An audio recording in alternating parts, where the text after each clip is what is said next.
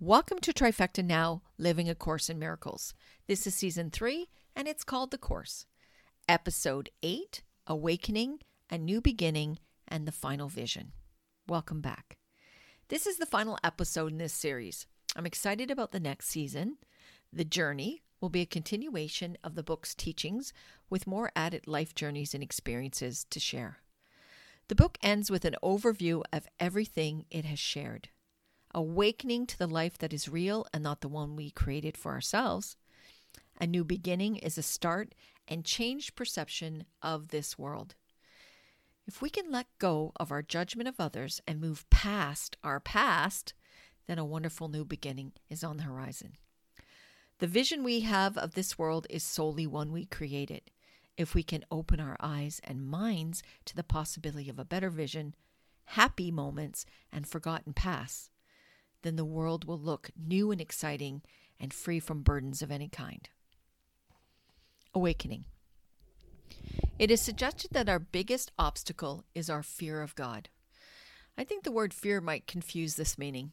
I believe it is our fear of God that stops us from accepting this as truth, but fear comes in many forms. I think it's our lack of faith which equates to the fear of the unknown. To put a value and principles to an unknown entity is scary and to many terrifying. In chapter 29, called The Awakening, in paragraph 1, which is referred to as the closing of the gap, the very first sentence says this, and I quote, "There is no time, no place, and no state where God is absent. There is nothing to be feared. There is no way in which a gap could be conceived of in the wholeness that is His." End quote. He is in us. It boils down to our acceptance of an unknown presence. Can we put our life's journey into His hands? Can we let go of this life's reality and accept that it is not what truly is reality? And finally, can we change our perceptions so that peace, joy, and love will reside with us every day? This is a solo journey. We came into this life by ourselves, but we will leave it, and we will leave it in the same way. When I say by ourselves, I am referring to our bodies. In no way do I believe we are ever alone. We are all part of the whole. In this life, we have come as separate bodies, and that might be what was presented to us as our first challenge. Overcome the body, and there lies our true selves. Let go of our attachment to bodies, and we will see who we truly are and who those around us are. What if it's that simple? But we all know it's not that simple. On paper, maybe. But in our daily lives, it would take work and a commitment to change.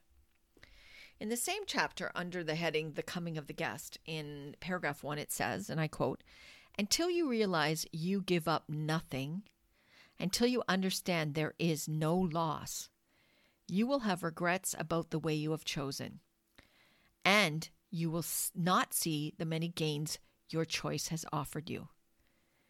Yet though you do not see them, they are there." End quote. Awakening lies in our attachments to this world. It is difficult to see things as they really are when you are invested in what you want them to be. Imagine waking up one day and feeling so amazing and wonderful about that day and that moment. We really don't have to imagine that because I think most of us have experienced days like these. But now imagine that is every day. Change is the key agent to achieving this. We physically do not change. We age, but our minds do not change unless we make the decision to do so. We are, in fact, changeless. Our minds and spirits have an immortal status, just as heaven does. The reason it is consistently stated that heaven can be found on earth is because it resides in each one of us. It is just waiting to be awakened and recognized for its existence. Nothing is outside of us. Nothing real, that is. To awaken, we must forgive and let go of anything that burdens our minds. We must release ourselves from the dream of the future. It is only in this moment can we ever be fully aware. It is only in this moment that peace and joy reside. As a species, we are slaves to idols. An idol is a false belief, a thing, a person, or a wish made real by us for the purpose of satisfying our egos. Idols are made up. They are not real. The basic purpose of idols is the hope that they will bring more to the worshiper than it gives to other worshipers. And if that idol fails, then we replace it with the hope that the new thing, person, belief, or wish will then grant us what we want. God has no need for idols. How can someone who sees everyone as part of the whole, oneness, ever believe there is more than one? He does not. He is waiting for us to let go as well, waiting for us to awaken to the call of oneness. A new beginning. Change only happens when we decide it's going to. Anything we choose to do will be done when we make it part of our lives and who we are. A willingness to practice each step and shift from this being a new idea to rules of thought. These rules of thought need to become rules by which we live this life. On average, it takes 60 to 66 days to create a habit. Some volumes of the book have a workbook for students. They are daily lessons, 365 days to be exact, that can be helpful to make the habit. It's taken me reading this book 8 times now to get the thoughts firmly planted into my mind. I'm not saying you need to read the book that many times, but the more you review what the book is asking and the suggestions it makes, the easier it gets over time. There is a certain readiness for this too. If it seems too hard, then you're not ready. I had the book for almost 20 years, and it took me numerous attempts before I started reading it. I remember thinking when I finally did pick it up that last time, oh my, I guess this is the time I'm going to do this. My new beginning started in 2015, and it has only grown with each new day. To say it has changed my life is a bit of an understatement. It has enlightened my journey and given me a clear direction. I am at peace, happy, and content with my life. I understand love too, and accept what it truly is and no longer try to make it something I want it to be. My mind is quiet and no longer feel fear and anxiety. I get thrown off occasionally, like everyone. I have days where I feel out of sorts and find myself being drawn into other people's negativity and misery. I have made it a daily goal to awaken making no decisions about my day, literally navigating it moment by moment. I have a job, so I have a general idea of what's coming and what I have to do that day. But beyond that, I honestly entertain no other thoughts. If some come in, I tell myself to let them go. The book suggests that every morning you say these words, and I quote, "Today I will make no decisions by myself," end quote. I remember when I first read this, I thought, do I have to ask others to make decisions for me? Or consult someone before I make a decision? No and yes. You do have to consult someone before you make a decision. I ask my dog occasionally, and I think if she ever answers, I am going to do exactly what she says. Over the years now, when random thoughts or thoughts that cause discord or upset to my day pop in my mind, I hear a voice. It's my voice, but another version of me, and I hear it tell me what to do. Throughout my life, I've heard that voice, but rarely listened and never really took it to heart. These days, that voice talks to me daily, and I am at total peace with its input and what it has to say. Mostly, it reminds me to let stuff go and to let the universe do its job. I would not be spending this much time explaining this to everyone who will listen if I did not think it would change your life for the better. In chapter 30, which is called The New Beginning, Rules for Decisions, there's a section called Rules for Decisions. Paragraph 15 says this, and I quote, Your day is not at random. It is set by what you choose to live it with, and how the friends whose counsel you have sought perceives your happiness. You always ask advice before you can decide on anything, end quote. It goes on to say in paragraph 17, quote, it needs but two. These two are joined before there can be a decision. Let this be the one reminder that you keep in mind, and you will have the day you want and give it to the world by having it yourself, end quote. This is saying that when you open your mind up for someone else to come in and assist you with your decisions, then happiness is found. The second quote goes on to say it takes two joined in thought to make a decision.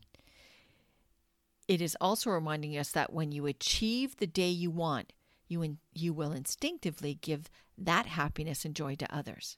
Happy people spread their happiness. You may be wondering who I think that voice belongs to, the one in my mind. I said it sounds like me, but it's not quite the me I know. I have no doubt that my decisions are being guided by the Holy Spirit, and it is in her wisdom and input I listen to every day. It started slow, almost like she was waiting for me to get used to it.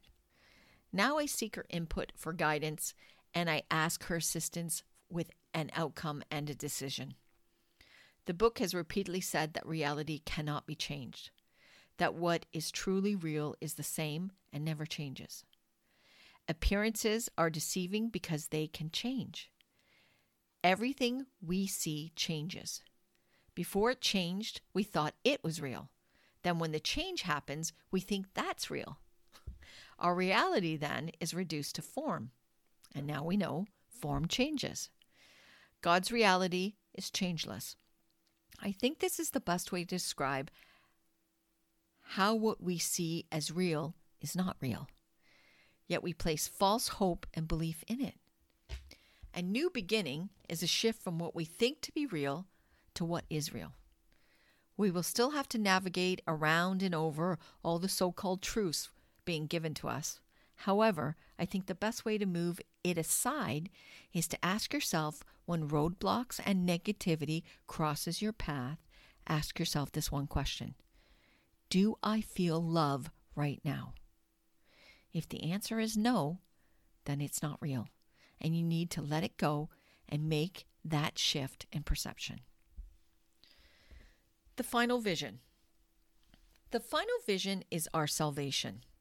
Salvation is our destination to a peace and love-filled existence, an eternal existence, not one counted by the hours in this world, but rather one that is lived in the moments and only concluding when our next journey is on the horizon. It is a simple journey, only made complicated and confusing by our lack of willingness to accept this simple life. We are so invested in control and specialness that we have tied up our minds into knots and tangled wires. We make a simple decision into a final judgment. In chapter 31, which is called The Final Vision, and the first part is called The Simplicity of Salvation, in paragraph 12, it reads, quote, "Let us be still an instant and forget all things we ever learned, all thoughts we had, and every preconception that we hold of what things mean and what their purpose is. Let us remember not our own ideas of what the world is for. We do not know. Let every image held of everyone be loosened from our minds and swept away." End quote. In other words, forgive and forget. Let go of all of it and live in this moment where none of that exists any longer. Hate, hurt feelings, resentment, and regret are all wasted energy and emotions. They serve no purpose and only hold us back from finding peace and happiness. The only one being punished for those feelings are you. Let them go. There's another part in that chapter called Walking with Christ. In paragraph 6, it says, and I quote, Then let us wait an instant and be still.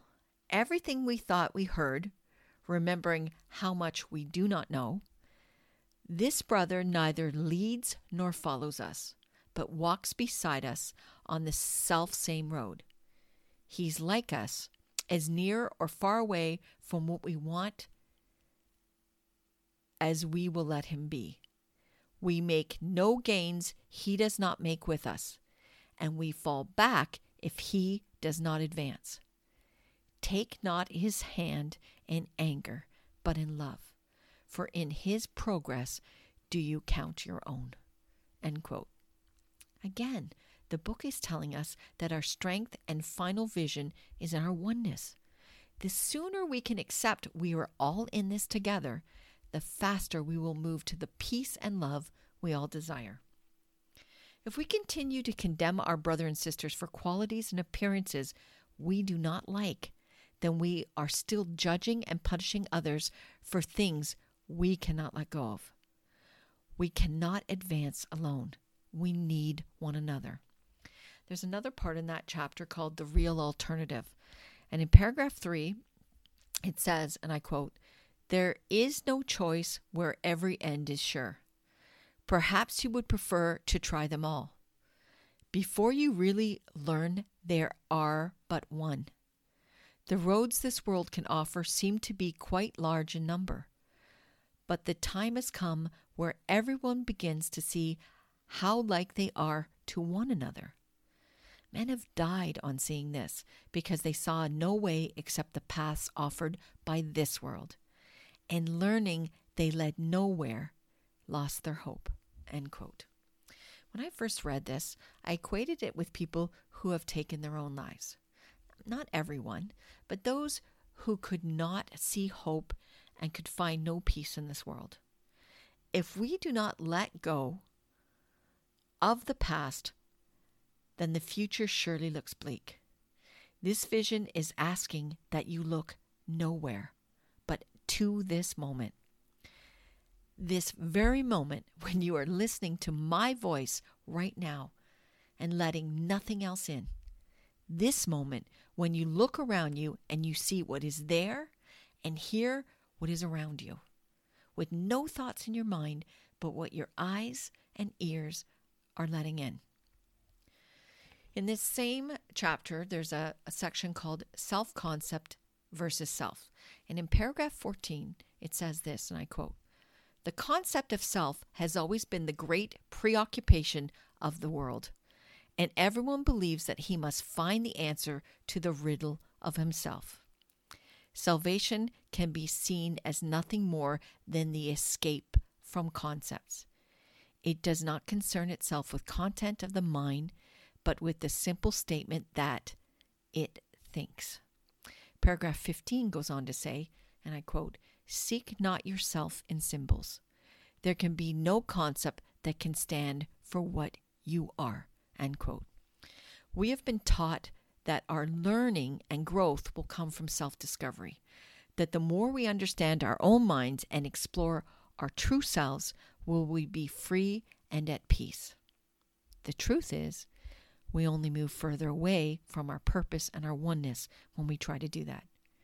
We have bombarded our minds with useless and futile information that'll serve no purpose and will never find us the oneness our spirits seek.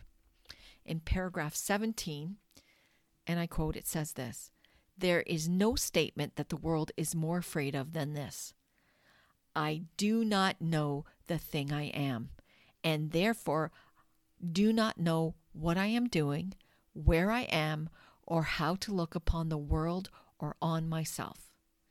Yet in this learning is salvation born, and what you are will tell you of itself." Wow. Imagine that not knowing anything is a good thing. But most importantly, the book is telling us that finding ourselves is not a solo task. It is only in joining and sharing with our brothers and sisters will we discover who we truly are. And we do not have to do a single thing except letting it happen. In conclusion, at the beginning of this series, I quoted what is written in the introduction of the book, A Course in Miracles. It says that the Course can therefore be summed up very simply in this way. Nothing real can be threatened. Nothing unreal exists. Herein lies the peace of God. I also stated that by the time we got here, those words would make sense to you. I'm hoping they do, but just in case, I'm going to help you a little bit here. If this world is not real, which the Course says it isn't, then it really does not exist. If it's not real, it cannot hurt or threaten us. When we acknowledge and accept that stated fact, then peace is found. The kind of peace that God is all about. I hope this series has clarified what the book A Course in Miracles is all about. I strongly suggest you read it if you have not yet done so. It can be purchased from the publishers, the Foundation of Inner Peace. Their website and email address are listed on the details about this episode. Thank you for listening. In 2 weeks, I will upload episode 1, The Journey, which is a new season. That'll be season 4, and that'll be titled, How Did We Get Here? That date is on Sunday, September 6th. Remember, this is our journey. Let us keep finding our way. Live in this moment. It is the only one that matters. Always love, Denise.